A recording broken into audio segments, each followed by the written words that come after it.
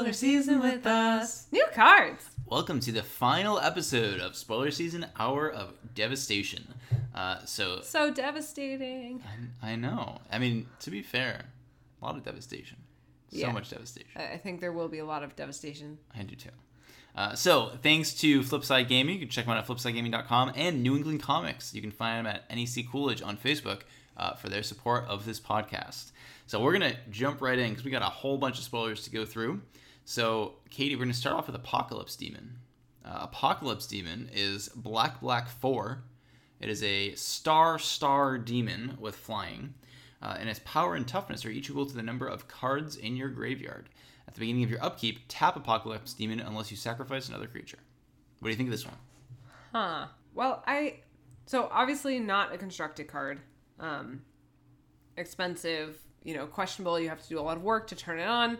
In terms of limited, I'm not sure how difficult it's going to be to have that power and a good number of cards in your graveyard.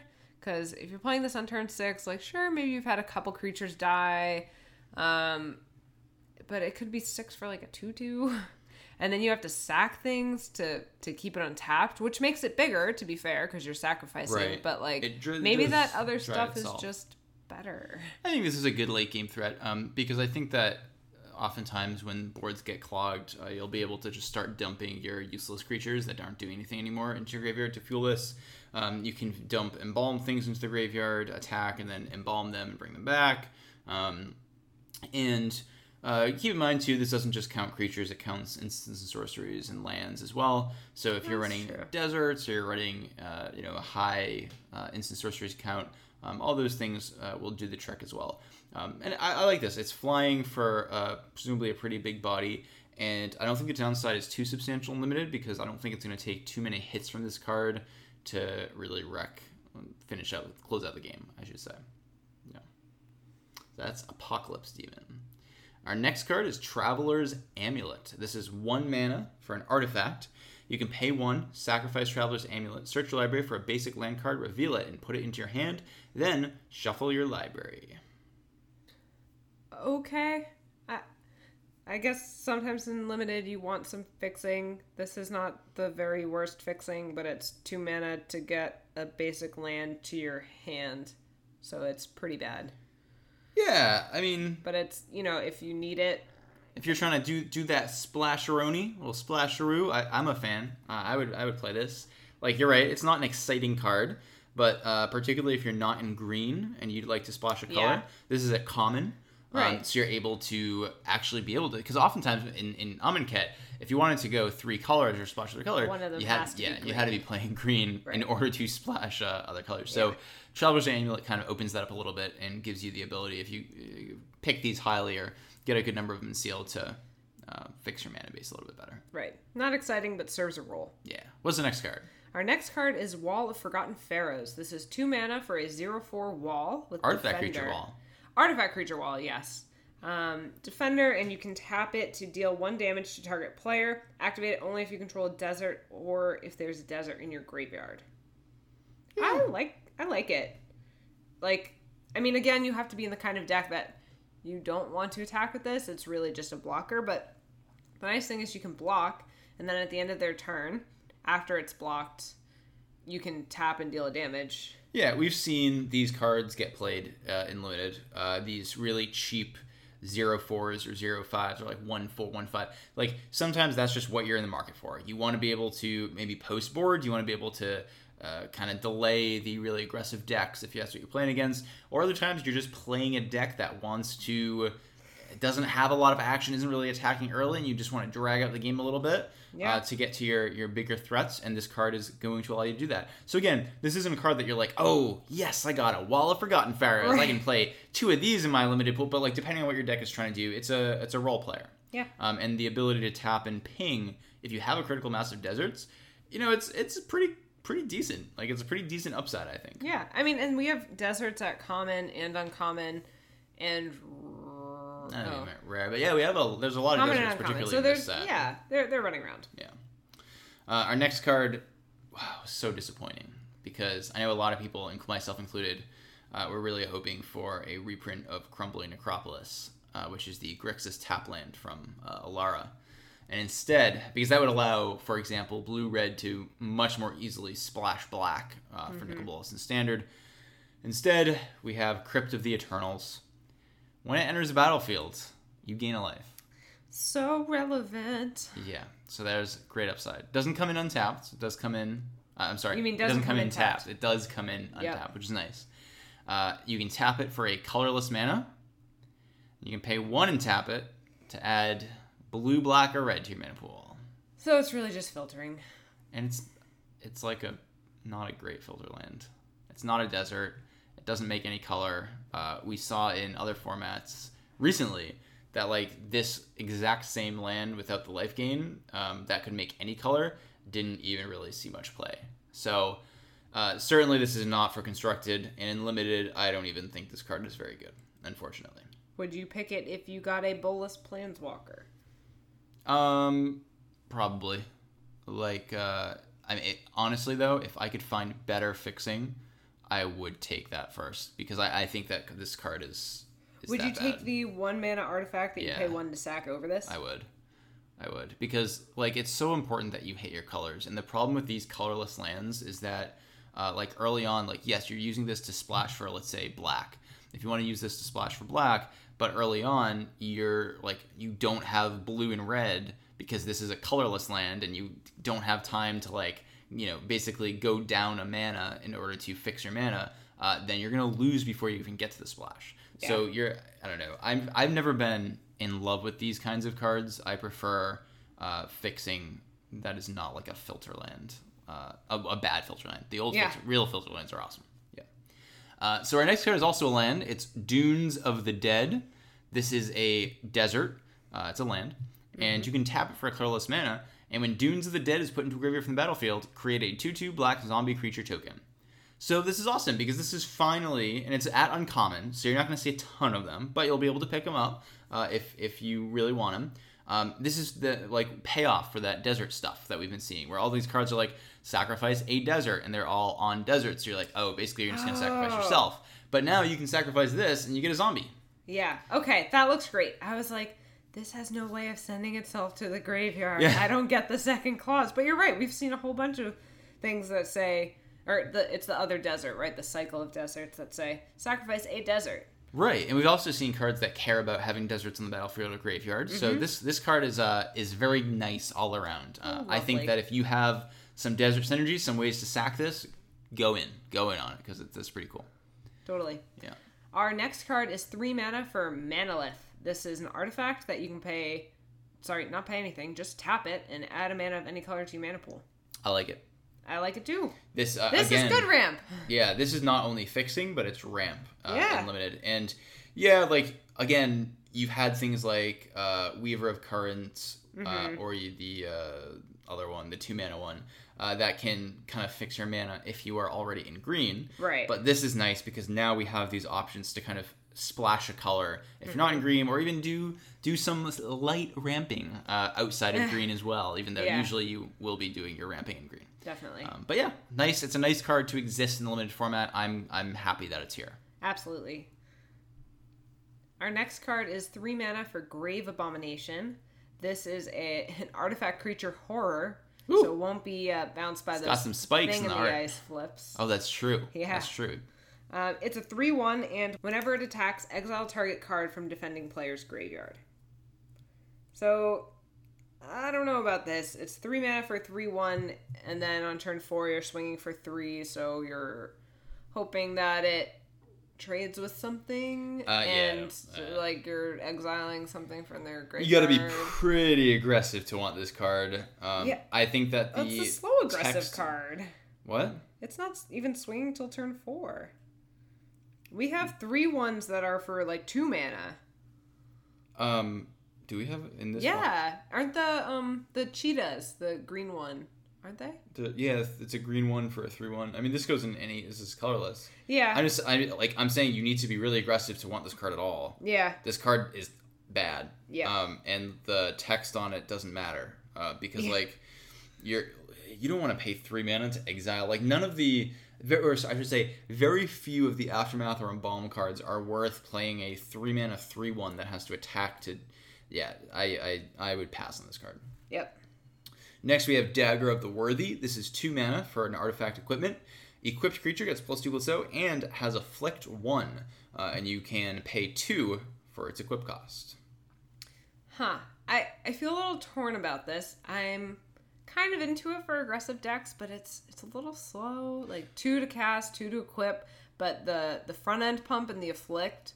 I like just throwing that on creature after creature after creature as they like hit the graveyard. Yeah, I really like it. I think that in a decks that want to be attacking, this is really nice. And not necessarily even in the really hyper like red-black, hyper aggressive or red-white decks.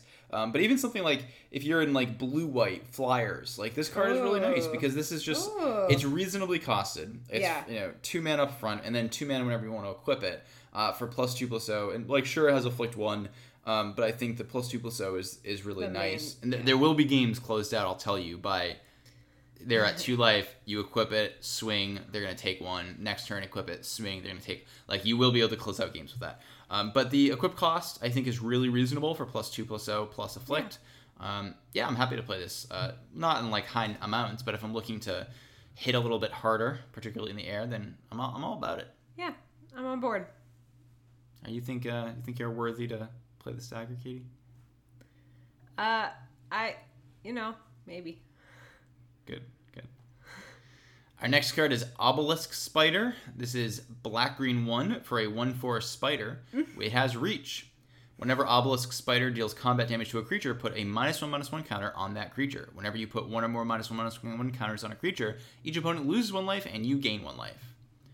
This is awesome. This is great. It's great by itself. 3 mana for a 1/4. It's fine rate. Has reach. Additionally, it deals damage and then also puts -1 counters on it, and then also drains life. And then if you get this in the deck that cares about counters, it's insane. Like you're gonna be able to with Hapatra and with all those cards from Amonkhet that like dump -1 counters on your own stuff. Really strong. This is a really strong counters card. on their stuff though. No, on any creature. Creature. Whenever you put 1 or more -1/-1 counters on a creature. Oh, the second part. Yeah. Yeah. So that's the part that you care about in the synergy deck, and where you're all in on the counters. This card is really strong, and it's a really good addition to that -1/-1 green-black deck. Yeah, I mean, I would play this in pretty much any green deck, green-black deck, because, one of the things that anyone who plays green pretty often can tell you is you die to flyers. It's super, super frustrating. So reach creatures are really important. This is an awesome one. And if it blocks a flyer, it kind of just deals 2 damage, and the 4 toughness is really... it's good against most flyers. Permanently reduces the flyer's power. Yeah. It's really strong. Really strong. Yeah, Obelisk Spider, a high pick. Yeah. A high pick for me. Uncommon. I like it. Yeah. What's our next card? Quarry Beetle. It's green 4 for a 4/5 insect. When it enters the battlefield, you may return target land card from your graveyard to the battlefield. This is fine. Like, there's just you'll have some cycling cards or some deserts in your graveyard, and like this kind of ramps you a little bit. I think this will usually be a 5 mana 4/5, but in the instance where you are going to have some reason to have like multiple lands in your graveyard, I think this card gets significantly better. Because it's nice to be able to get that. But at the same time, you're playing it on turn 5, so it brings you from, like, presumably 5 to 6 mana. And for the next turn, it would be 7 mana. So it only really ramps you a teeny bit at a point in the game where you're already pretty good on land. So I don't... this is not, like, my favorite card. But it has some utility, I think. And the body is reasonable for 5 mana. Like, sometimes you'll play it. Yeah. I feel better about it in a deck where you have deserts that you're sacking for value. Because then you bring one of those back, and you can sack it again and get value again. Yeah. But, Yeah. I think that's really is where it's going to shine. It's not just, like, trying to ramp you by 1, but it's going to provide some kind of value by sacking deserts repeatedly. Yeah. Next, we have Rampaging Hippo. This is green 4 for a 5/6 Hippo. It has trampling and cycling too. I like simple, strong... Simple, strong, get rid of it when you don't need it. And I think trample is like... I mean, all evasion is really important in limited, but trample is just great in green, and this is like your classic big creature. 6 toughness is great. It's going to block a lot of stuff, and it means that when it's attacking, even if they're going to have like a decently difficult time killing it.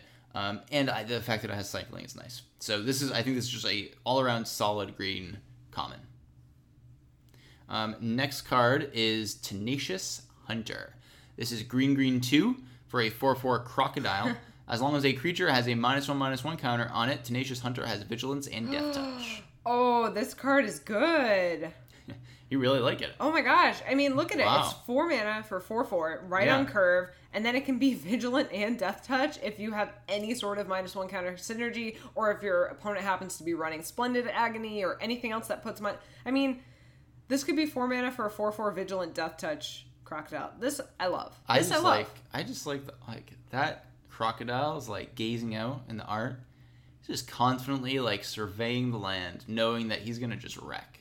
Yeah. He's gonna wreck everything. Yeah. Yeah. And it's uncommon, so you'll be able to pick it up. Yep. And 4 mana for 4/4 is a very solid rate. Totally. Plus, this ability is insane. Oh my god. You get to attack and block. Easy to turn on. Yeah, because the thing is, like, sometimes you're like, oh, I have my rats, my 1/1 Death Touch thing. Like, oh, I can ping a little bit, but like otherwise I kind of just have to block with it. Like, hold it back on block to discard attacking. This gets to do both. This gets to like pressure and attack when it's advantageous to do so, and otherwise you get to hold it back and like kill anything. Oh, yeah, this card is really good. Also, you can surprise people if you want. You could attack first, and if you have any way of putting instant speed -1 counters on your own stuff, you could give it Death Touch, like instant speed after they've declared their blocks or something. I mean, I love this. Yeah. I just love this. Big fan. Hoping to see some of these in the pre-release. Hoping to play them. All right. I don't want to play against them. Yeah, I want to play them.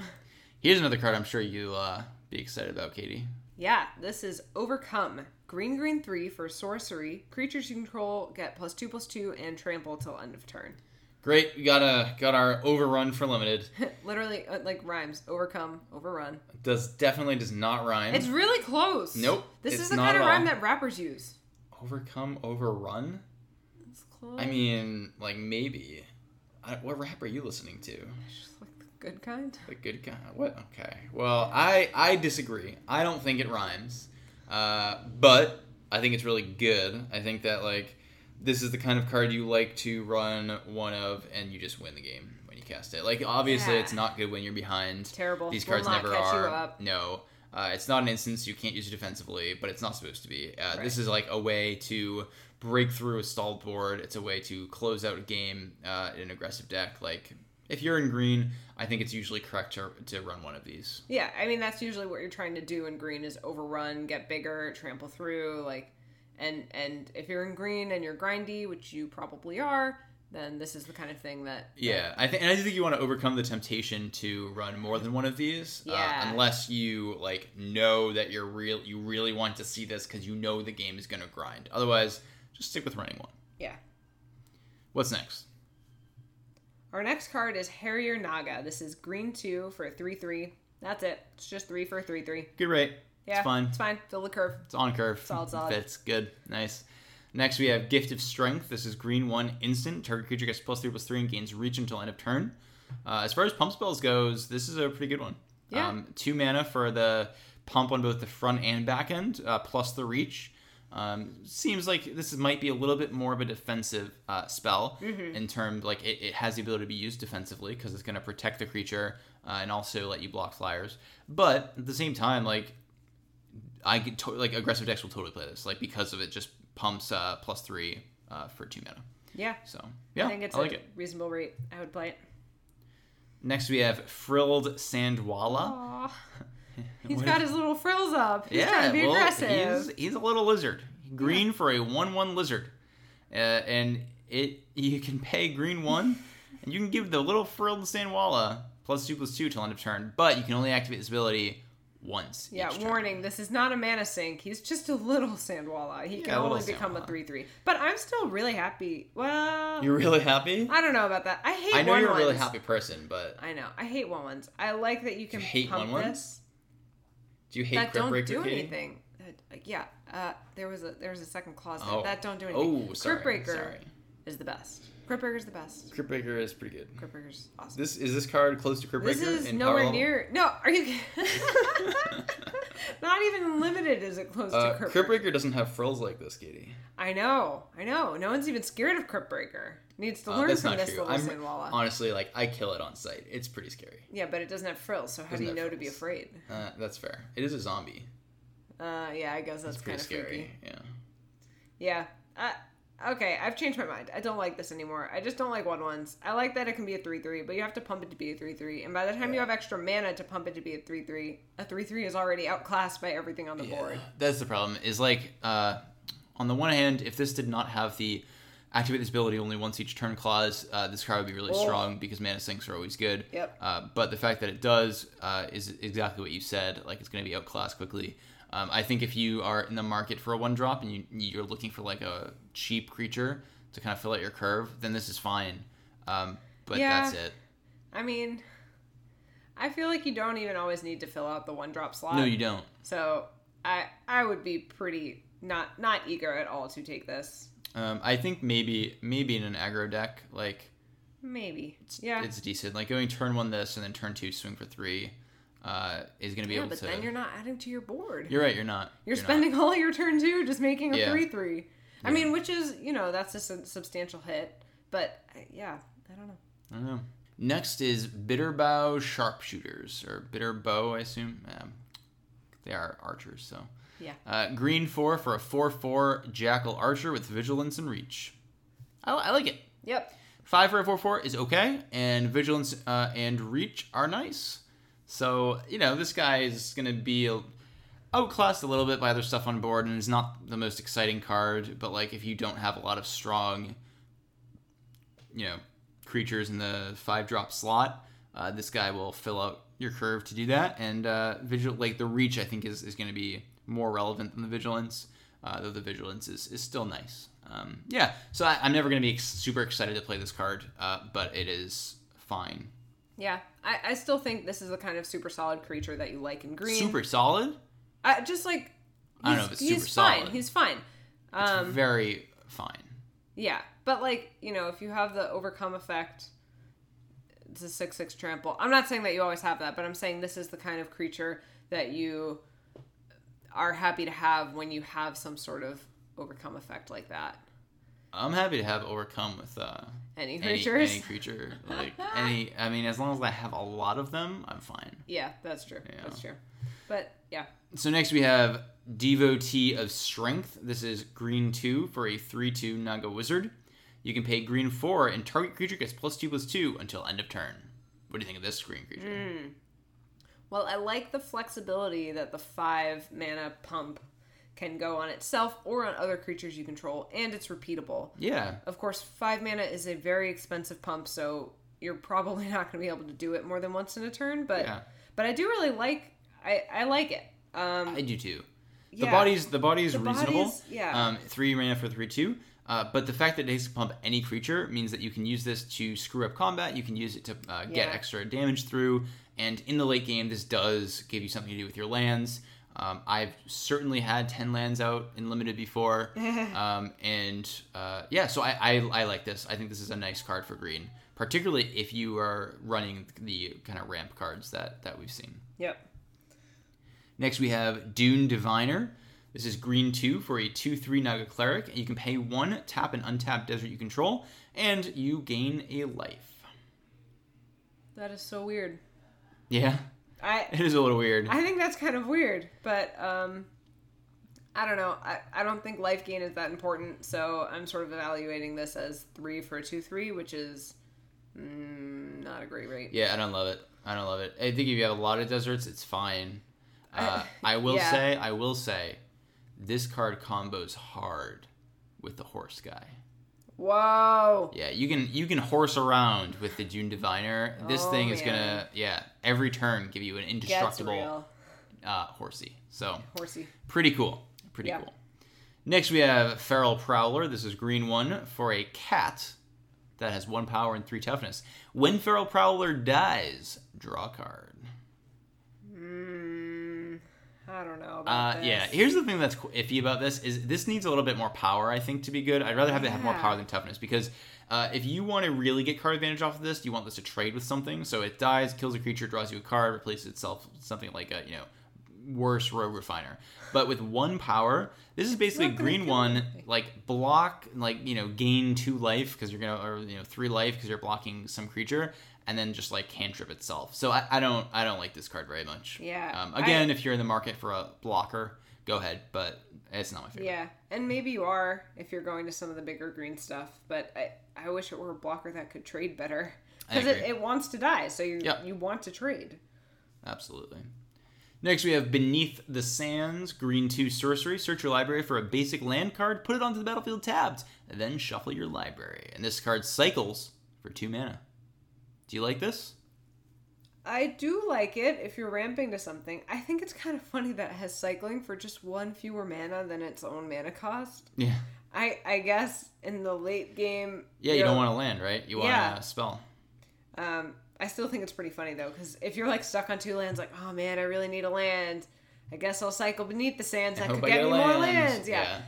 It is funny, but I do like these kinds of cards are only good early, right? Yeah, so late, definitely. The cycling helps it a lot. Right. And this is also not just a way to ramp a little bit, but also to fix your colors in green. True. Right. Because, green has no problem with that. There's so many green ways to fix your colors. Right. But true. This is another one, a new one, and it's at common. So, what's next, Katie? Our next card is, Ambuscade? Sure. Ambuscade? I like Ambuscade. Ambuscade. Green 2 for an instant. Target creature you control gains +1/+0 until end of turn. It deals damage equal to its power to target creature and opponent's controls. Ooh. Good green removal. One-sided fight. Yep. I like. This is in fact it's 1 an instant, 2 it's one-sided fight, and 3 it actually pumps the creature by a little bit. I think this is about as good as green's removal is going to get, particularly at common. Yeah. So I'm a big fan of this card. I think that particularly if you're not in like red, white, or black for good removal, then this is something you definitely want to be running. We saw Cartouche be pretty strong in Amonkhet, though like Cartouche obviously stuck around and gave trample. But even if it didn't, like the first mode is still pretty good. So definitely. The other thing kind of differentiating this from Cartouche is the fact that this is an instant, which means that you can kind of blow out people if they try to do something, right? Yeah. Or nice. if you don't have any creatures that line up well with theirs, you can block, put some damage on a creature, and then fight. That's pretty bad. That's like 3 for 1ing. This is also this is also a way to make sure like this combos, right? All these cards do with Death Touch. Yeah. Where if you have a Death Touch threat and you cast this, it's gonna just be a kill spell. As long as they do, you just have to be careful because like if they kill your creature that you're gonna make fight, then you got 2 for 1, and that's not where you want to be. So that was our last green card. We're moving on to red now, and our first red card is Thorned Moloch. And this is red 2 for a 2/2 lizard with prowess. And it has first strike as long as it's attacking. So, first of all, I don't understand how this is prowess. Like, prowess, things are usually like wizards. So this, I'm going to pretend that this lizard is a wizard because I want that type line. Yeah. I want creature wizard or lizard. He looks like a wise lizard. He looks like, maybe that's the issue, wise lizard wizard. That's what I personally want to see. I'm going to be calling him Lizard Wizard anytime I cast him. And in terms of playability, I really like this a lot. This obviously wants to be attacking, Definitely. and the first strike in combination with prowess makes this like impossible to block. They never know. They just never know if it's going to get bigger. Yeah. And like with pump spells, even better. This card, I really like this. 3 mana, 2/2 with like substantial upside, a common. I'm a fan of this card for red. Totally. What's next? Our next card is Puncturing Blow. This is red 2 for sorcery. Deals 5 damage to target creature. If that creature would die this turn, exile it instead. So the art is displaying the puncturing blow that Samut deals to the Scorpion God, I think. So this does kill the Scorpion God. We will note it actually kills all the gods. And it's a powerful blow. It punctures, let me tell you. One thing that we'll start to notice here, the removal is really good in this set. There's a lot of removal at common that is like very strong in turn. Like it's going to answer something pretty unconditionally. 5 damage is going to deal with most threats outside of like green's top end. So I like this card. It is expensive and it's a sorcery and it requires double red. These are all, I think, real downsides. But honestly, if you're in red and you don't have anything, like this is just a good removal spell in red. I would play it happily. Definitely. 5 damage is really substantial. Absolutely. I mean, we saw like, Demolition, whatever that card is. That was black 2 sorcery, kill a creature, and was it a sorcery? I think it was. I think so. Yeah, it also killed vehicles, which made it a little better. Oh yeah. But that card was great, and I expect that this card will be similarly great. Definitely. Our next card is Firebrand Archer. This is red 1 for a 2/1 human archer. Whenever you cast a non-creature spell, it deals 1 damage to each opponent. It's fine. Yeah. It's a little lackluster, honestly. 2 for a 2/1, I'm never excited about, especially if it doesn't have haste or some other like prowess or upside. And in blue-red, like the blue-red spells archetype, I don't know, like this is an okay card, and like it feels like it goes in that archetype, but I honestly think it's really weak, even for that archetype. Yeah, I think the thing is, even in that archetype, I feel like you have to be a fairly creature-based deck because it is limited. I mean, you can go a lot heavier on spells, but this is a 2/1. Yeah, and the creatures you do play, I think you have better options than this for creatures that care about spells. Yeah, I agree. Next is Granitic Titan. This is red 4 for a 5/4 elemental with menace and cycling 2. This is a, big dumb guy. 6 mana for a 5/4 isn't great. Menace makes it better. Oftentimes you'll be able to trade this for 2 other threats. And the fact that it cycles is nice. But this is not my favorite, like, top end, like, red card. Yeah. It's very expensive. It is. And it has a weak toughness. And even it's not even hitting super hard. Like, 5 is good, but it'll probably die after an attack. And yeah. It's like Noxious Gearhulk, except... way worse. What are you talking? It's nothing like Noxious Gearhulk. It has the same mana cost. And it's a 5/4 and it has menace. That's the same as Noxious Gearhulk. It just doesn't do the kill a creature and gain life clause. Yeah, which is like, okay, if we remove that from Noxious Gearhulk, that card would see 0 standard play, and it already sees only 1 of as a traverse target. Exactly, so this is that. Okay, here's what we'll do. Next season, you're going to build Jund Delirium, and you're going to put this in. I'm not going to put this for in. For a 1 of traverse target, and I'm going to put in Noxious Gearhulk. I would never do that. We're going to see which deck works better. Our next card is Kindled Fury. This is red, instant. Target creature gets +1/+0 and gains first strike till end of turn. I think it's a good combat trick. It's very cheap. A little bit of pump. First strike's helpful. I'm not obsessed with it, but I think it's fine. Yeah, this really is built as a combat trick, not as a like, oh, this is a pump spell I can use to get an extra damage. No. Like, no, it really is something you want to use to try to, beat your opponent in combat. It's not my favorite because these kinds of tricks can go poorly in response to removal spells. Sometimes though, the hand that you're dealt in your sealed pool is weak, and then you are forced to play creatures and combat tricks, and if you're having to run that deck, then this card is nice. The upside here is at least it's only a single mana, so it's really cheap. Yeah, it's very cheap. And oftentimes you'll be paying 1 mana to kill, as long as you're not blown out, to kill something that costs much more than 1 mana. Hopefully. So that's nice. That's a nice touch. Next we have Magmaroth. This is red 3 for a 5/5. At the beginning of your upkeep, put a -1/-1 counter on Magmaroth, and whenever you cast a non-creature spell, remove a -1/-1 counter from Magmaroth. Okay, so this is 4 mana for a 5/5, and the downside is supposed to be it gets smaller every turn, but you can not have it get smaller if you have a spells archetype going on. Yeah. I do not like this. I don't either. I'm going to be honest. So my gut is that I don't like this card, and I'm going to be really hesitant to play it. I'm afraid that this card is actually pretty good, and that maybe after playing with it, I will have my mind changed. But right now, it feels like it needs too much. And like maybe it does. Like you play it as a 4 mana spell, it's a 5/5, so it can block the following turn as a 5/5.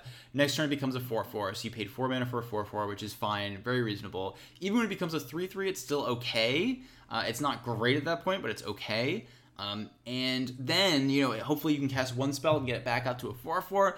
But I do think it's misleading to think of it as a 5/5 for 4. Yeah. I think it's going to hover around a 3/3 or a 4/4. Because keep in mind that you're not removing all the counters from it. You're just only one. Yeah, just one. And there are other ways to remove counters, right? Like you can, if you're playing green or green-black, Decimator Beetle removes them. Hippotra's Mark or something, it removes -1/-1 counters. So there's other ways to kind of take them away. But I wouldn't be excited to do that. So I think that this card is probably fine.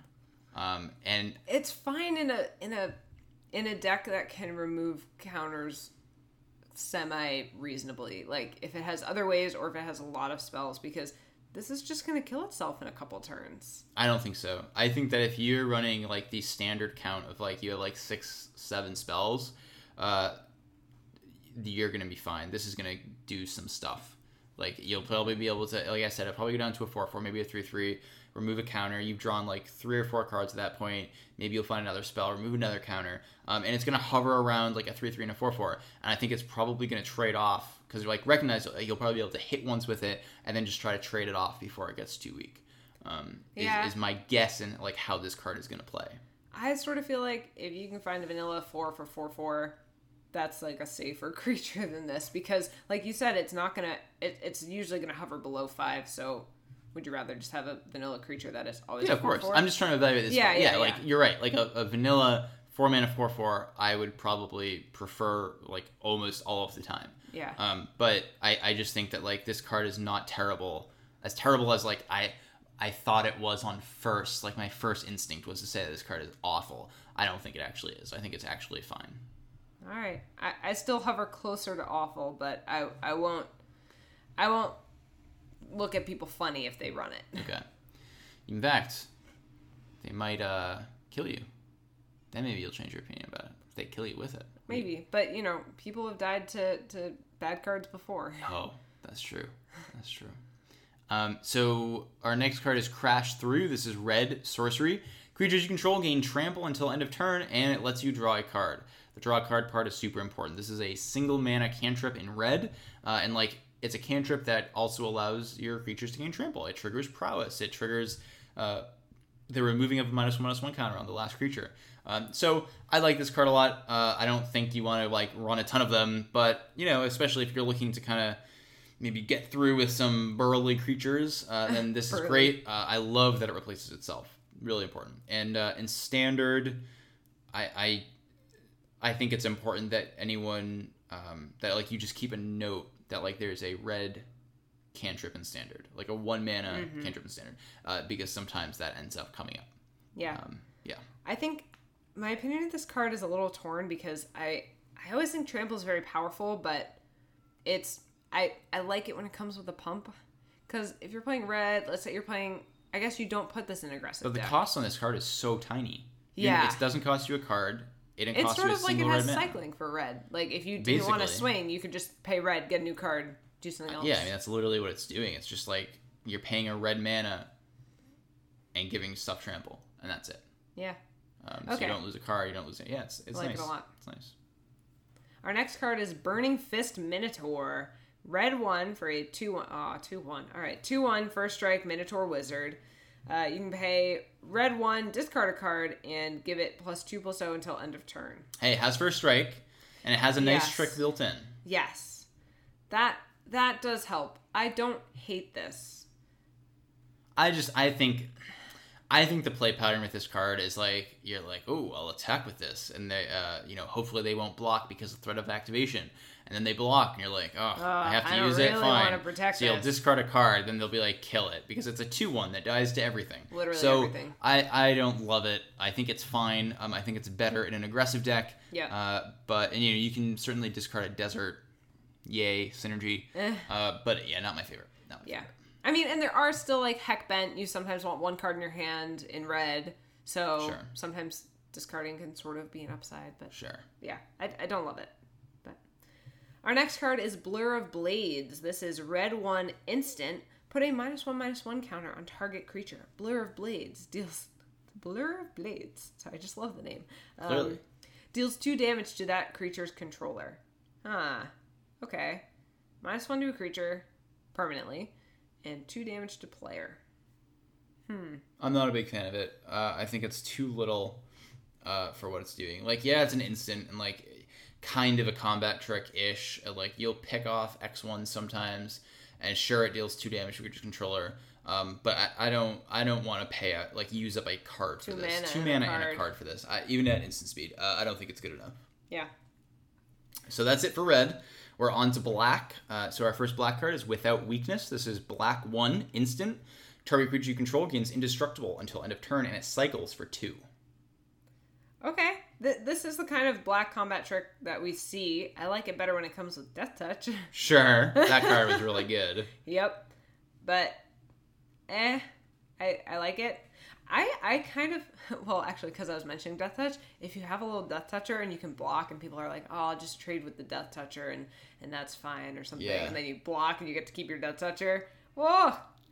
So good. Yeah, you do want to be careful that you use this defensively, because if you use it aggressively, you can again get blown out because they cast a removal spell in response. Right. But usually someone's like, oh, you're like blocked, and you're like, oh, I'll kill your creature, and you're like, haha, I've bested you again. Yeah. So yeah, in black, this is a nice like black counterspell-esque thing that also has upside in combat. And the fact that it cycles for 2 is really good, because sometimes you just don't need a combat trick. If you are ahead, I think you cycle this card, because you totally don't need it. And if you're way behind, it like you might also cycle this card. Yeah, it depends. If you have creatures that really could defensively block and trade, then you could instead save it with this. So that'd be worth it. But I like the cycling. So I'm glad that it has cycling on it, because it's a trick that's not good in all board states. So definitely.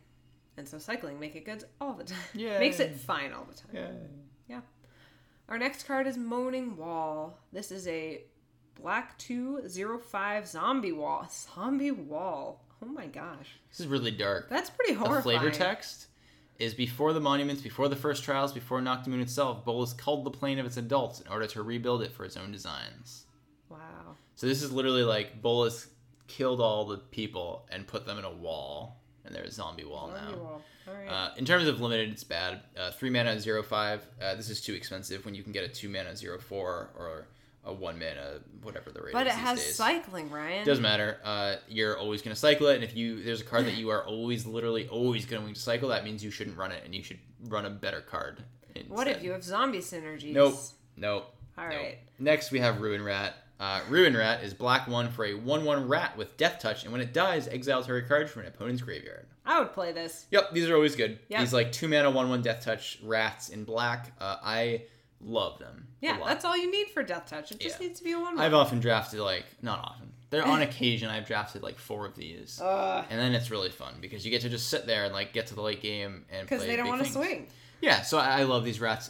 The Dies Clause is nice upside and will sometimes be relevant and often will not. Right, but it comes on a thing that you want already, so Correct. It's just pure upside. Our next card is Scrounger of Souls. This is black 4 for a 3/4 horror with lifelink. Yeah, this was... I think there's another card similar to this. I think this card is all right. I really like the lifelink, and I like that it has 4 toughness. 5 mana is a lot for a 3/4 lifelink. So, I don't know. What do you think? I sort of feel the same way. I feel like the rate for the body is not great.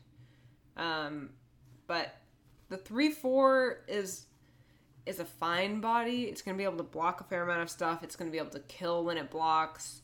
And the lifelink, I think, is nice. That's what I really like. Is like, yeah, you're paying 5 mana for this, but it makes it harder for your opponent to like swing out and kill you because you're going to be gaining life.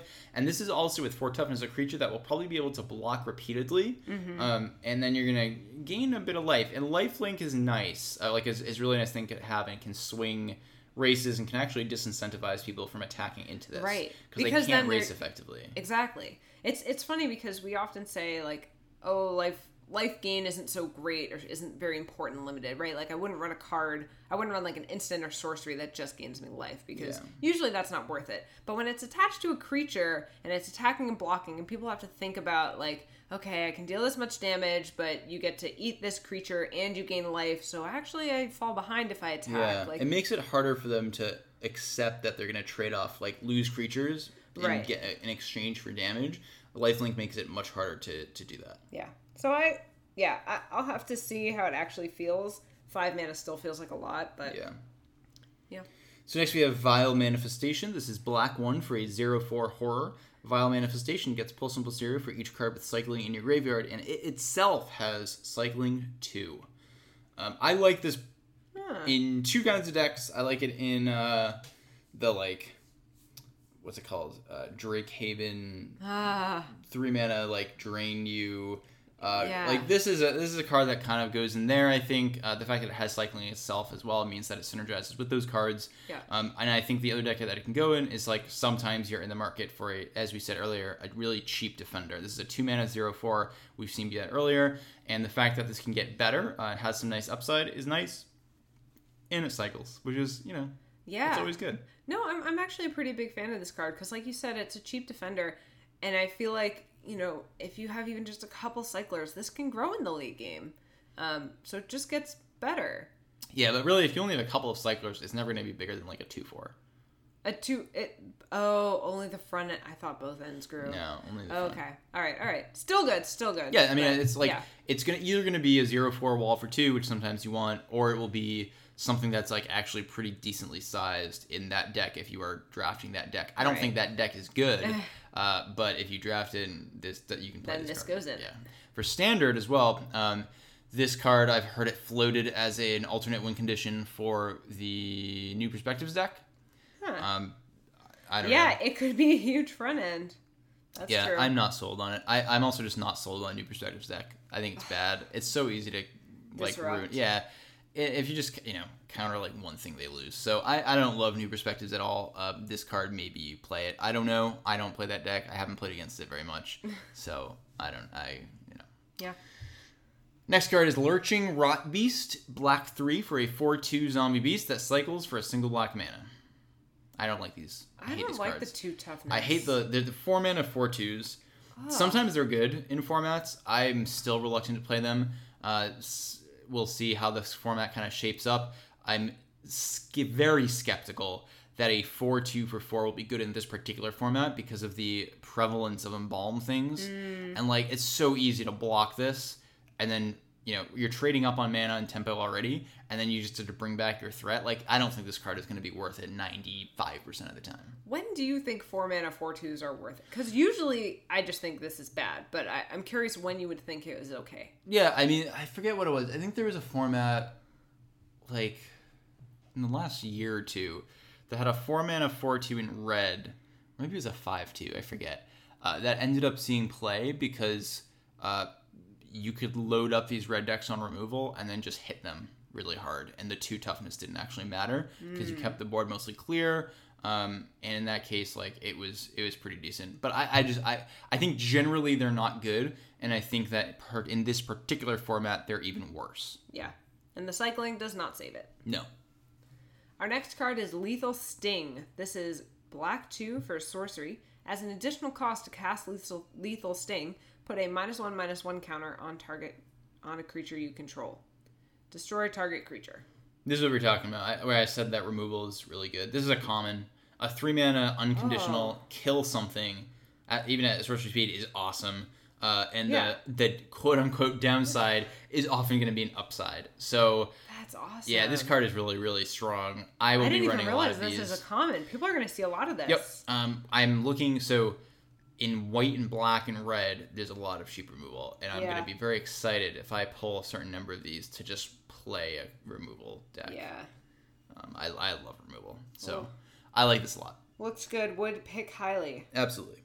Our next card is Grizzly Survivor. This is black 2 for a 2/3 Minotaur Warrior. Whenever you cycle or discard a card, Grizzly Survivor gets +2/+0 until end of turn. Yeah, this is the same kind of, we like all these cards that have this, whenever you cycle or discard, something good happens. Because it makes combat a little bit trickier. Oh, it does. This only has 3 toughness, which means it's going to be easier, and it doesn't pump its toughness. So it'll be easier to trade with than, that 4/4 that got +2/+1 and, Indestructible or Horror of the Broken Lands. Right. And then the other one did Indestructible. So this will be a little bit easier to trade with, but it's still nice. It's still a good card, and sometimes you'll be able to, they will not block and they'll be tapped out, and then you just cycle like 3 cards and they die. Yeah. It could also trade up because, I mean, it's a 3-mana 2/3, but if you have 2 cycle or 2 discard effects, you know, it can deal 6 damage to another creature. So it could be really nice defensively or aggressively. Yeah, and that's something that you do look for in your early drops is they maintain their value in the late game, and this guy can certainly maintain their value in the late game because, like you said, if you have cyclers, it's going to be able to trade up with something that was much more expensive to play. Yeah. Next, we have Banewhip Punisher. This is black 2 for a 2/2 human warrior.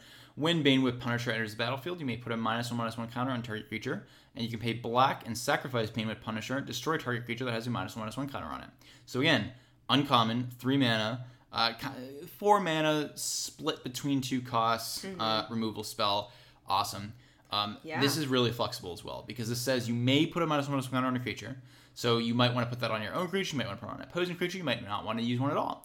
And then you get to just sack it to destroy something with a counter on it. So like they might already have something with a -1/-1 counter on it, and you get to kill it. Or this just sticks around as a 2/2 for a while. Anytime you have these creatures that are like a 3-mana 2/2 is not an exciting card, but like sometimes you play it. It's filler. It's fine.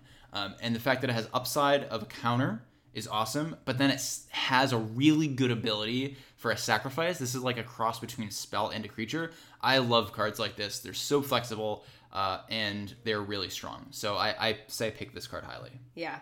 I always love this kind of thing where you can block and then sacrifice and get the benefit and still have the creature blocked. So yeah, I feel like this creature this does a whole lot for its mana. Absolutely. And it makes it impossible. Like, they can't remove this. If they remove this, they try to kill this, you just sack it and response. Kill something else. Yeah, because the 1 mana for sacking is very, very cheap. So you're pretty much always going to be able to keep that open. Yeah.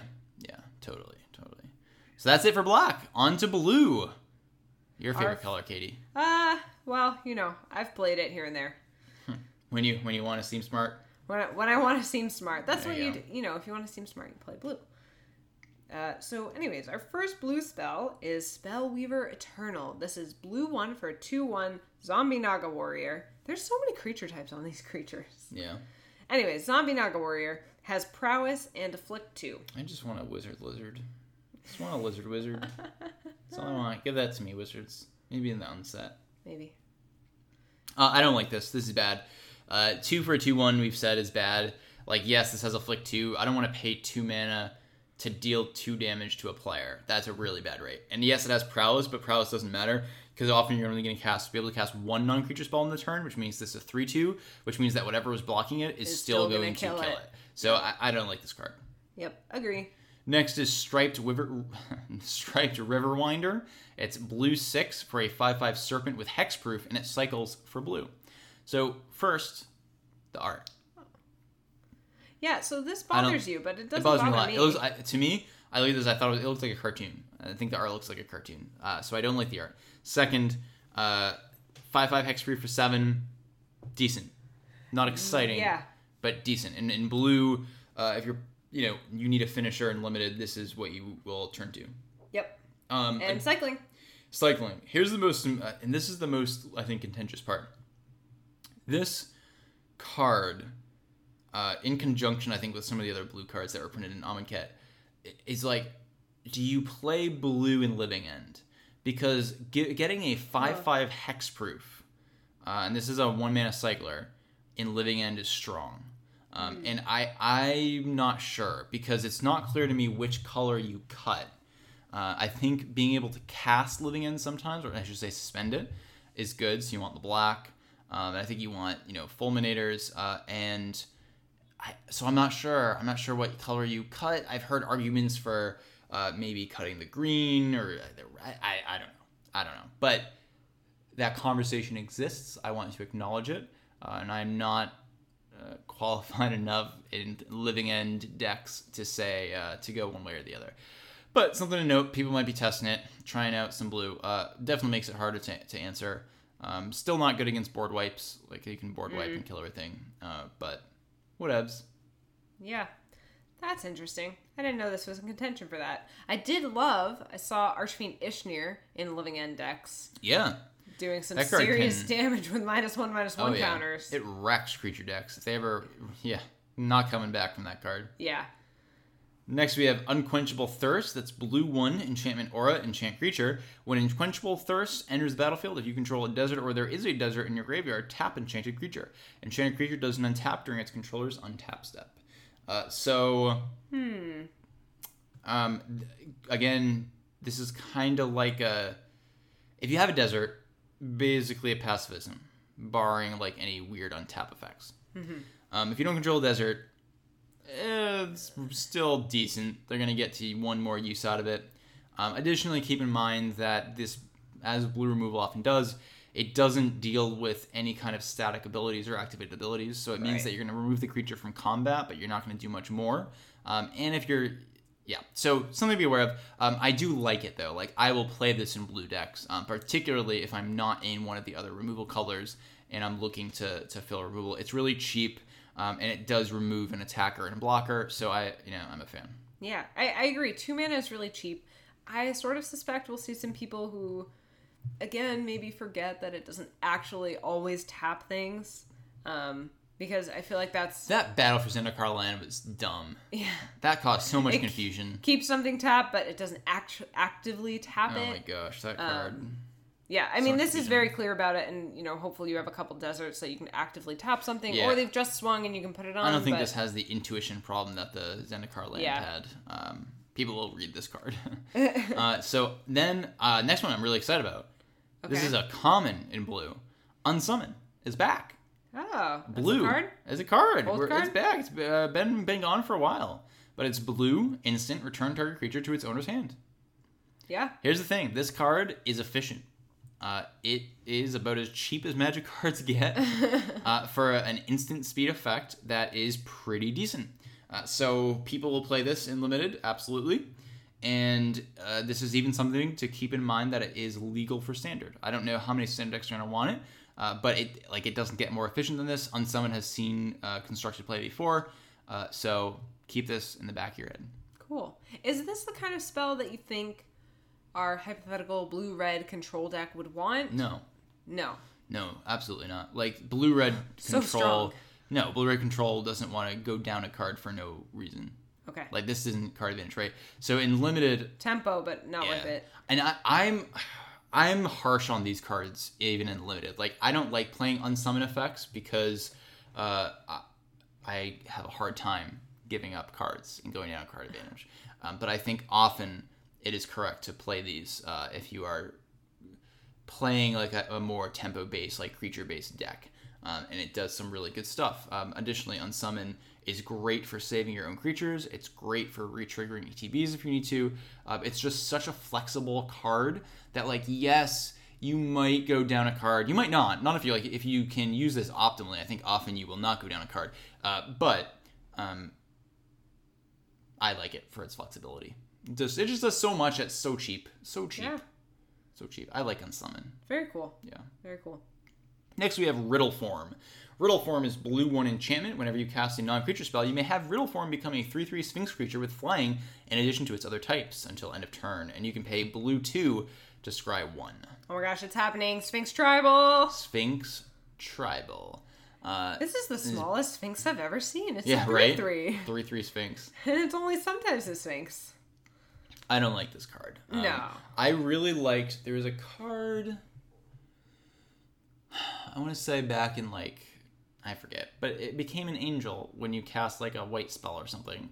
Oh. And, it was really good. It was, a 3/3 flying angel or something, and you had a deck of... You're playing white, so, you triggered all the time. But, on average, people don't run enough non-creature spells to make this good. The rate is really strong, 2 mana for a 3/3, but it's not often going to be a 3/3. Sometimes you'll also be able to get people, because if you cast an instant, you'll be able to turn it into a 3/3 immediately and then, block something, which is cool. Right. But I think...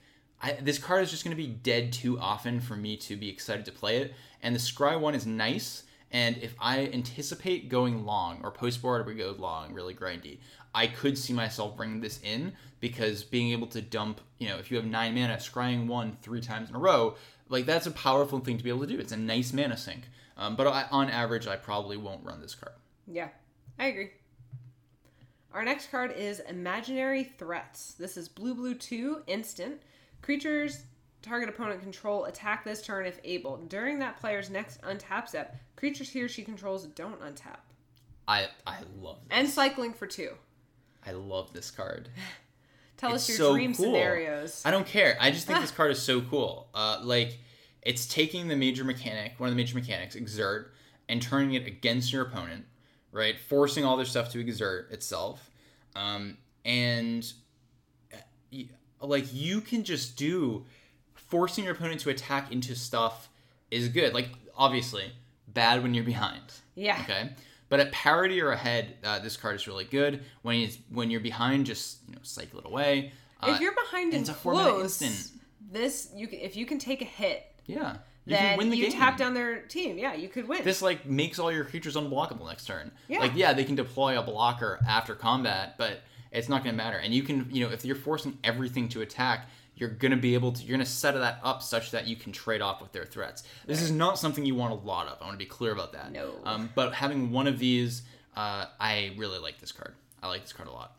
Yeah, it's very cool. I mean, it does. I think even if you're a little bit behind, spells. This could open you up. You get 2 almost free attacks. And this is gonna, I don't even know, this is a hard card to play around.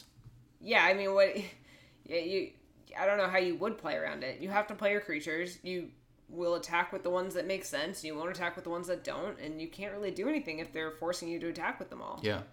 I like this. I think this card is going to be quite the game ender in blue. It reminds me a little bit of Open Into Wonder, which they cast for a big chunk of mana and all of a sudden you just died.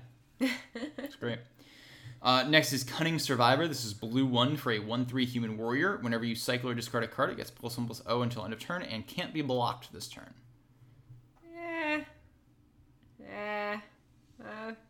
2 for a 1/3.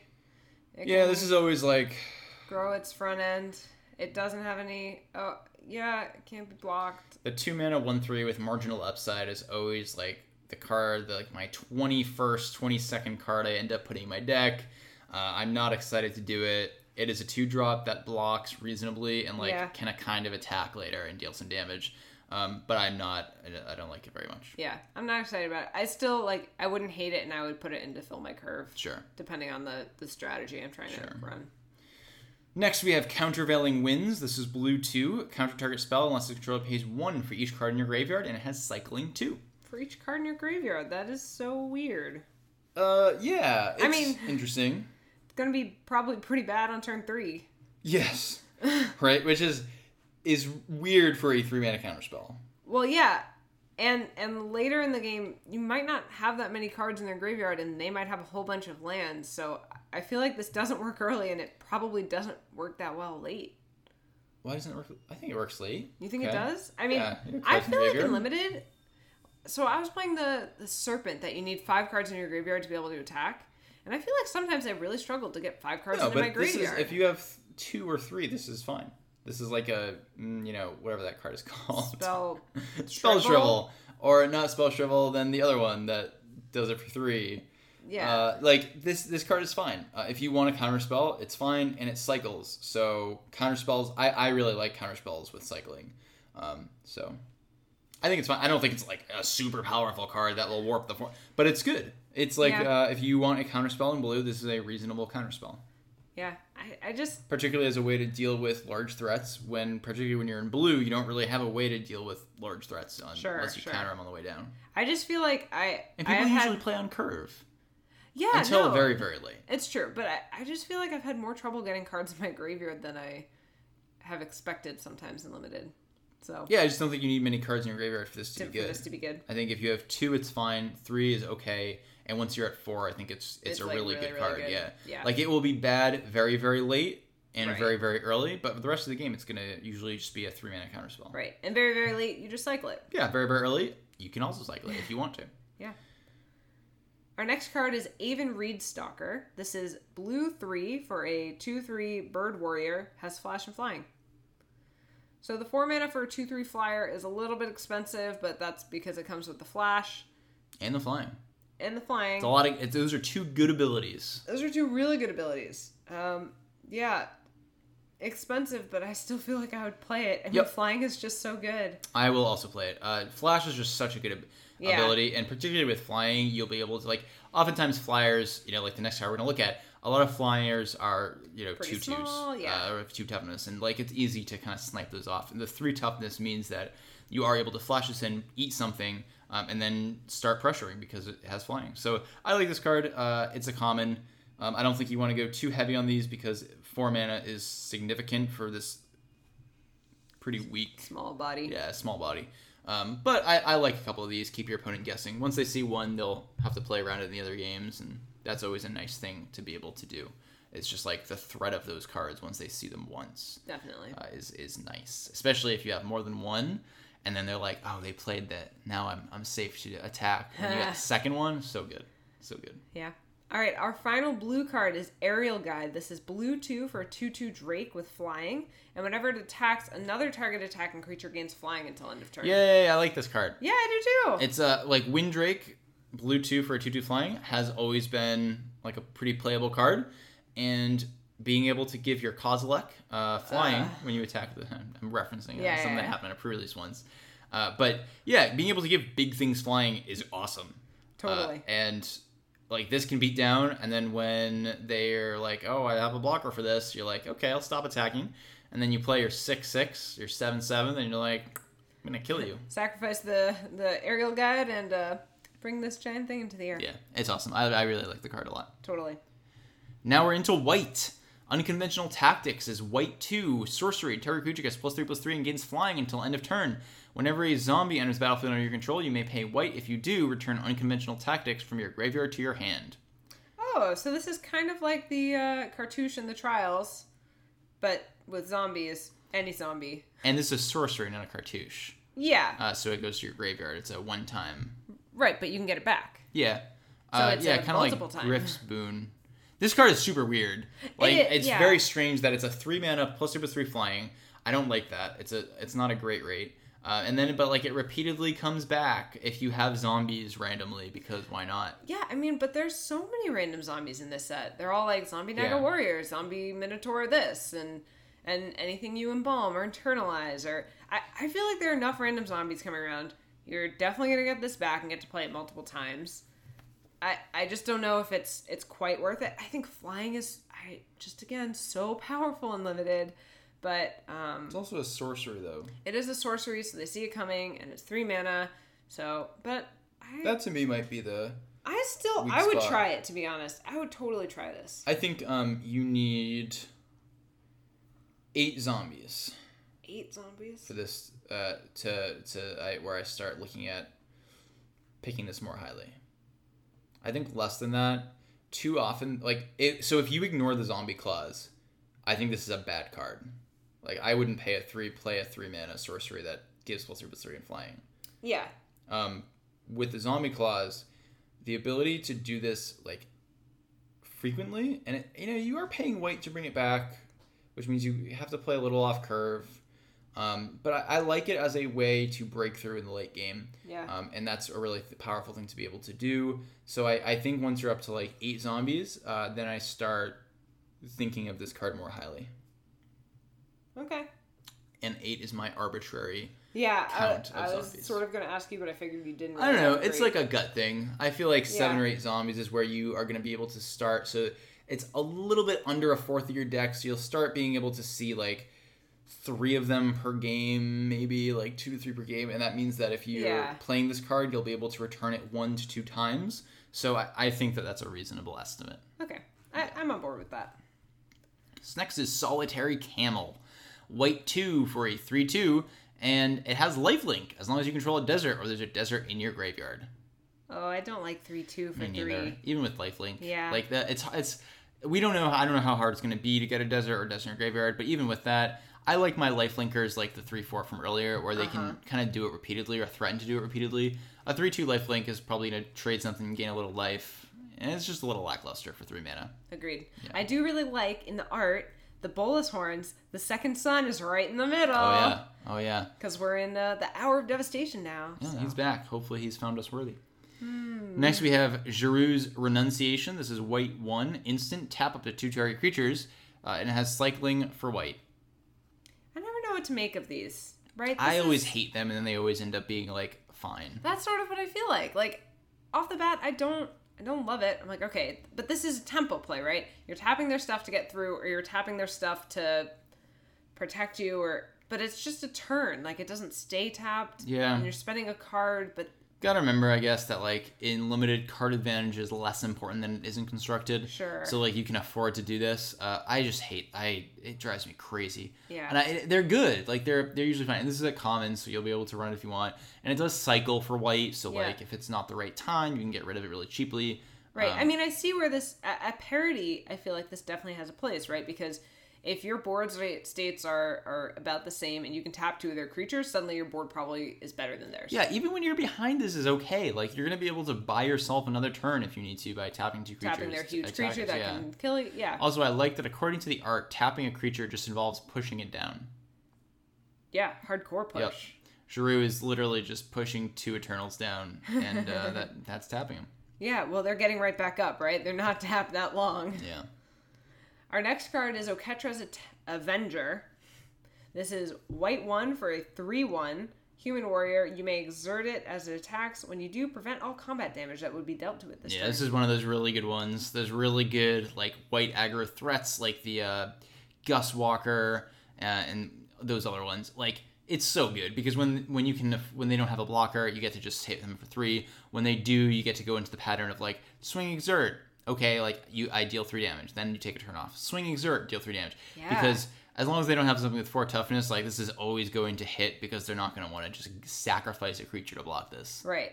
That is so funny because I was, up until I got to the prevent all damage, I was like 2 mana for 3/1. This sucks. But, yeah, that clause is super relevant. Yep. I like this a lot, as you said, as the aggressive white creature card. Next we have Sandblast, which... again, the removal is so good. It's white 2, instant. Deal 5 damage to an attacking or blocking creature. Damage? Oh, to attacking or blocking. Okay, sure, that's white. Yep. I love it. Wow. Take it highly. It's going to kill most things. Isn't impeccable timing like 3 damage for 3 mana for to 2 attacking mana. her? For 2 mana? Yeah. Oh, okay. The difference between 3 and 5 is enormous. Like, impeccable timing will damage? kill. Oh, yeah. It like, will kill a decent number of things, but 5 damage. Kill. And 5 damage, anything that 5 damage doesn't kill, like, you can just chump it with, like, a 2/1. Right, and then get the extra. Yeah.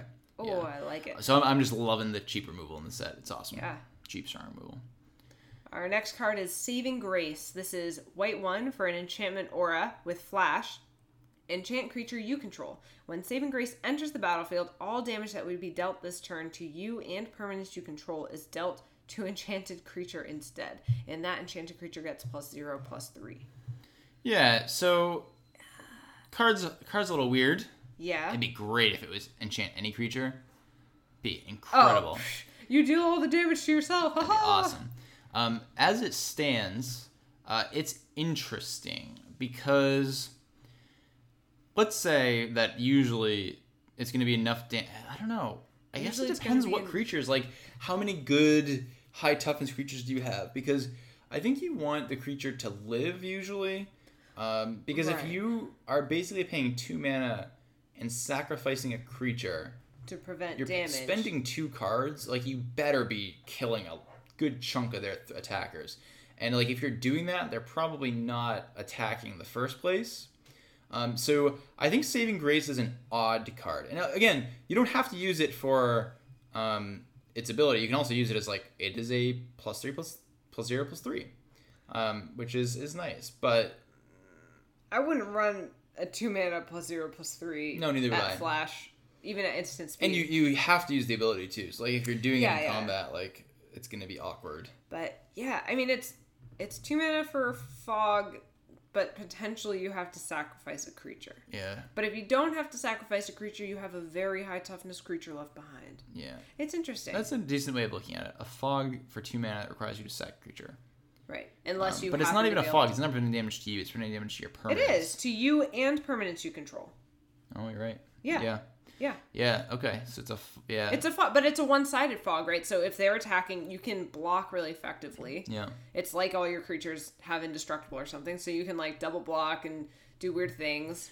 I think this is going to be deck dependent, but usually bad. Yeah. We'll But see. it can do some stuff.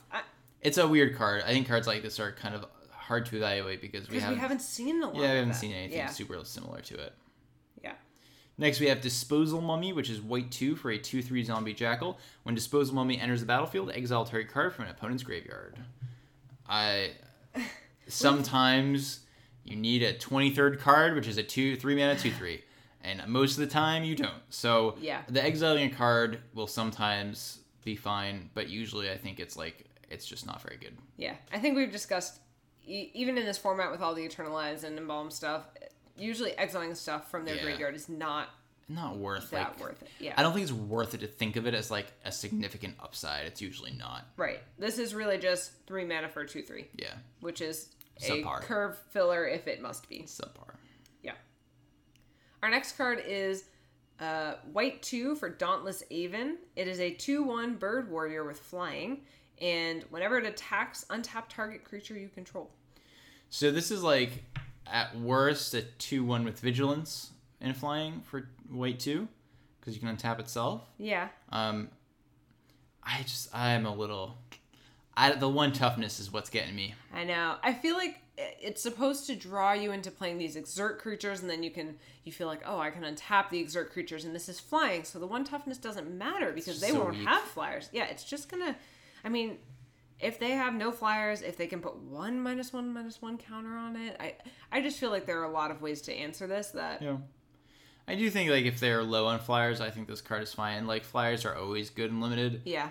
But I'm a little hesitant. I'd be a little hesitant to play it. I think when you have more exert creatures, you start to play this a little bit more highly. But not my favorite card. Yeah.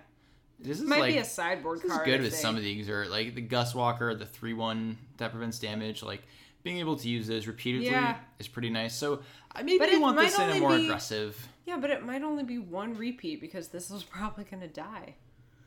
I mean, they have to.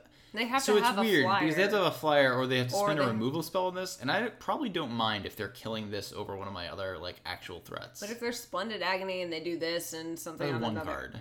Yeah. Splendid Agony is 1 card. I know, but like in general, card.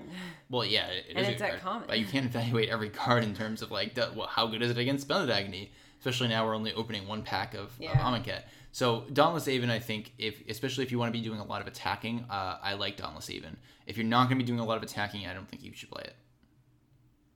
Agreed. Next we have Aven of Enduring Hope. This is white 4 for a 3/3 flying bird cleric. When Aven of Enduring Hope enters the battlefield, you gain 3 life. 5 mana for a 3/3 flying in white is a rate we've seen before, and it is usually fine but not exciting. Sometimes if you don't have many flyers, you're kind of forced into playing this. The life gain is fine. It's a nice thing. But a 3/3 is like a clock. Yes, it's very expensive, but it will actually pressure your opponent, and it can stonewall a couple of flyers that you might see. Yeah, actually a good number. I mean, a lot of the flyers we've seen tonight are 2/2s, 2/3, like 2/1s. So yeah. Yeah. Not great, but flying.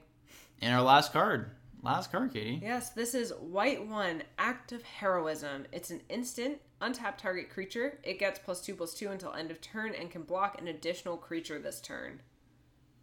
So this is kind of like the True Heart Duelist in spell form. Yeah, there you go. True Heart Duelist as a spell. What do you think of this? So it's a combat trick. I guess you're hoping that it will be a removal spell, right? Like it's clearly to be used defensively, I think. Mm-hmm. Or I guess you could be untapping an exert creature and then swinging with it again. Sure. Actually, that would be nice. Yeah. I know I've never been sold on the I'm going to pick untapped cards more highly because of exert. It rarely happens, at least in my experience. Yeah. I think usually, like you said, this is going to be something where you try to untap a blocker and then you're going to 2-for-2 them. Surprise. Because maybe you 2-for-1 them. I think it's fine. I don't like it very much. I'd rather just play removal. Yeah, I kind of like the combat tricks we've seen in red and black better than this one, I think. Yeah, I do think you probably have better options in white, for instance. Yeah. But sometimes this makes sense to play.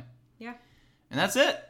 We're done. So that is the full spoiler for Hour of Devastation. So what I want to do before we completely go away until Ixalan, for next season, is I want to hear, Katie, what are your top 5 constructed cards from Hour of Devastation? All right. I don't think I will get to 5 cards that I'm super excited about for constructed, but I have a couple favorites that I definitely want to try to brew with, and I'm excited to see me or other people fit into decks. So obviously, Samut the Tested is a shoo-in. I mean, that's just a great card. Power level is so high. Power level is insane. Yep. Probably needs a ban. Next Gideon, Ally of Zendikar. No, so I'm pretty excited about the Scarab God. I think we discussed when we were looking at that spoiler, I don't think it fits in the black, mono black zombies build. And I don't think mono black zombies is going to be very good if blue-red control becomes very popular after this this new set. But I sort of have a hope for it, as you mentioned, in like a mid-range deck or in blue-black Emerge with like prized amalgams and zombies and stuff. I don't know. I want a home for it. I think it's a pretty cool card. So that's card numero uno. I will say a card I am not very excited about is Hour of Devastation because... Why not? Because I play creatures. I don't play control. Now you're doing it wrong. Yeah, well, that such is life. Mm-hmm. I think Liliana's Defeat is really cool sideboard card. I don't know if I'll be playing it, but I'm excited about it. Again, I'm kind of excited about the blue-red or blue-black Emerge shell with Deep Fiend. So I'm looking at Champion of Wits, which is the blue 2/2/1. When it enters, you draw 2, discard 2, and you can internalize it. So it's kind of a nice Emerge target there. And, dumps cards in your graveyard. So I kind of want to test that. I never really got to play with that deck, but I saw it play, and I thought it was really cool. Yeah, it was fun. Yeah, and I think having not deck. Played it, that this would be a great fit. So, sure. Excited about that card. I'm also really excited about Solemnity. I don't even play white right now. But you love Snack. No, but I want to defeat other people's Snacks. And Temur Energy. I have found Temur Energy a very challenging match. Like, I think their threats are really efficient. They're aggressive. They have hexproof. I don't know. I feel like they're very challenging. So I just want to get rid of their energy and like screw them over a little bit. So yeah, I'm excited about this as a sideboard card against Energy and Snake. Okay. Yeah, and I think those are my top couple cards from this spoiler. Okay. How about you? My top are, I think the top card for standard, I'm going to do standard first. Standard, Hour of Devastation. It will help to put blue-red back onto the map as a competitive archetype. It's been climbing up anyways recently, but I think that card is really what's going to put it ahead. Interestingly enough, my 2 other of my picks for constructed, Abrade and Supreme Will, are also for blue-red. I'm going to be honest, I think Abrade is actually a little bit overhyped because everyone's talking about it as a Harness Lightning replacement, and I played a lot of blue-red, and Heart of Kiran was never my problem, right? My problem was like my threats didn't line up, my answers, didn't line up correctly with the threats necessarily, and like, yes, Abrade lets you like line up a little bit better because like now you can hit some creatures and you can hit any artifact, but honestly the only artifacts I've needed to answer have been creatures, and I've never had a problem with Harness Lightning. Like, you run 4 Aether Hubs, you run 4 Glimmers of Genius, you have 4 Gearhulks to flash back Glimmers of Genius. I've never had a hard time getting to like 4 energy, up 1 energy with the Harness Lightning to kill a Heart of Kiran. And then in the late game when they're playing Gearhulks that you want to kill, Harness Lightning deals with those. I think Harness Lightning in blue-red control is very close to Terminate. So I think Abrade is a little overhyped. And I know I'm not going to actually be testing or trying, like, I've heard some people saying, oh, I'm just cutting the Lightnings in favor of Abrades. I think that's going to be a mistake. Yeah, I think you're right that cutting them all is a mistake, but I think it's worth testing. I mean, you said, like, oh, you can use Harness Lightning to deal with Gearhulks. Abrade does that, too, for, the same amount of mana, but what I'm saying is, like, the weakness of Abrade is that it doesn't deal with non-artifact creatures well. Yes. Like, if they go turn 2 Snake, turn 3 Ishkar, dang it. Suddenly everything is out of range. I don't have, that's so bad. Yeah. I like to be able to answer things, and Harness Lightning for me has been almost terminate all the time. So I'm a big fan of Harness Lightning, and I'm going to continue to run it over Abrade. I'm not saying Abrade should be tested. I will probably test it as like a 2 of to start off with. Yeah. I'll probably like cut 2 Magma Sprays or something for it. And yeah, I just think it's overhyped because I think Harness Lightning is that good. Second, Supreme Will. That card I do think is really good. That's the 3-mana counterspell that lets you Impulse if you'd like instead. It's the modal one. I think that card is really strong. It's a nice counterspell. I think that maybe you cut a Disallow for 1, or you're like some builds are running 4 Disallow, 1 Void Shatter, cut the Void Shatter, and maybe 1 Disallow for 2 of them. But I do like that spell. It seems really good. So I like those 3, and those are all blue-red cards. Other cards that I also like the Scarab God. I think the Scarab God is the best of the 3 gods, and I like it in, I think I've said this before, Black-Green Delirium. I want it in a deck that's going to fill up its graveyard and give me lots of targets for its 4-mana ability. It also has the best rate, I think. Or, I'm sorry, it doesn't. Scorpion God beats it. But 5 mana, so like Locust God, right? 6 mana, 4/4. Bad. Yeah. Flying. Who cares? I know. Scarab God, 5 mana, 5/5. Good. Additionally, 5 mana, 5/5 with like a lot of relevant abilities. Like a 5 mana, 5/5 that is hard to kill permanently, that produces card advantage easily by just paying 4 mana, and then also gives you like you get to scry and drain. Like, it's really doing 2 more things there, too. Whereas I think, like, Scorpion God is much more awkward. Like, you have to pay 3 mana to put a counter on something. Like, yeah, like, maybe you'll get to draw whatever, maybe. But I think that, like, on average, Scarab God is going to be doing more for you. So I'm excited for it in that Black-Green Delirium shell. What else? So those are 4, and I have to pick, like, about 1 more. I'm actually with you, Katie. I think that the 3-mana creature that lets you draw 2 and discard 2, what's that called? I keep forgetting the name of it. But I think Champion of Wits. I think that card is nice. I really like it for blue-red emerge as well. That could help to play a big role. Other constructed cards I like. Well, let me finish Standard before I go into Modern. I do think that Nicol Bolas is overhyped. For 7 mana, it just doesn't. I don't think it does enough. And the mana already is not like. Yes, you can play blue-red control and you can splash black. Okay, you're already running 4 Ether Hubs. You're running a ton of card draw. You can maybe put in the red-black cycle land and put in like a, I don't know, Sunken Hollow, and you'll be able to cast Nicol Bolas. There will be more games where you're having mana issues, and already that's kind of one of the ways that you can lose on blue-red.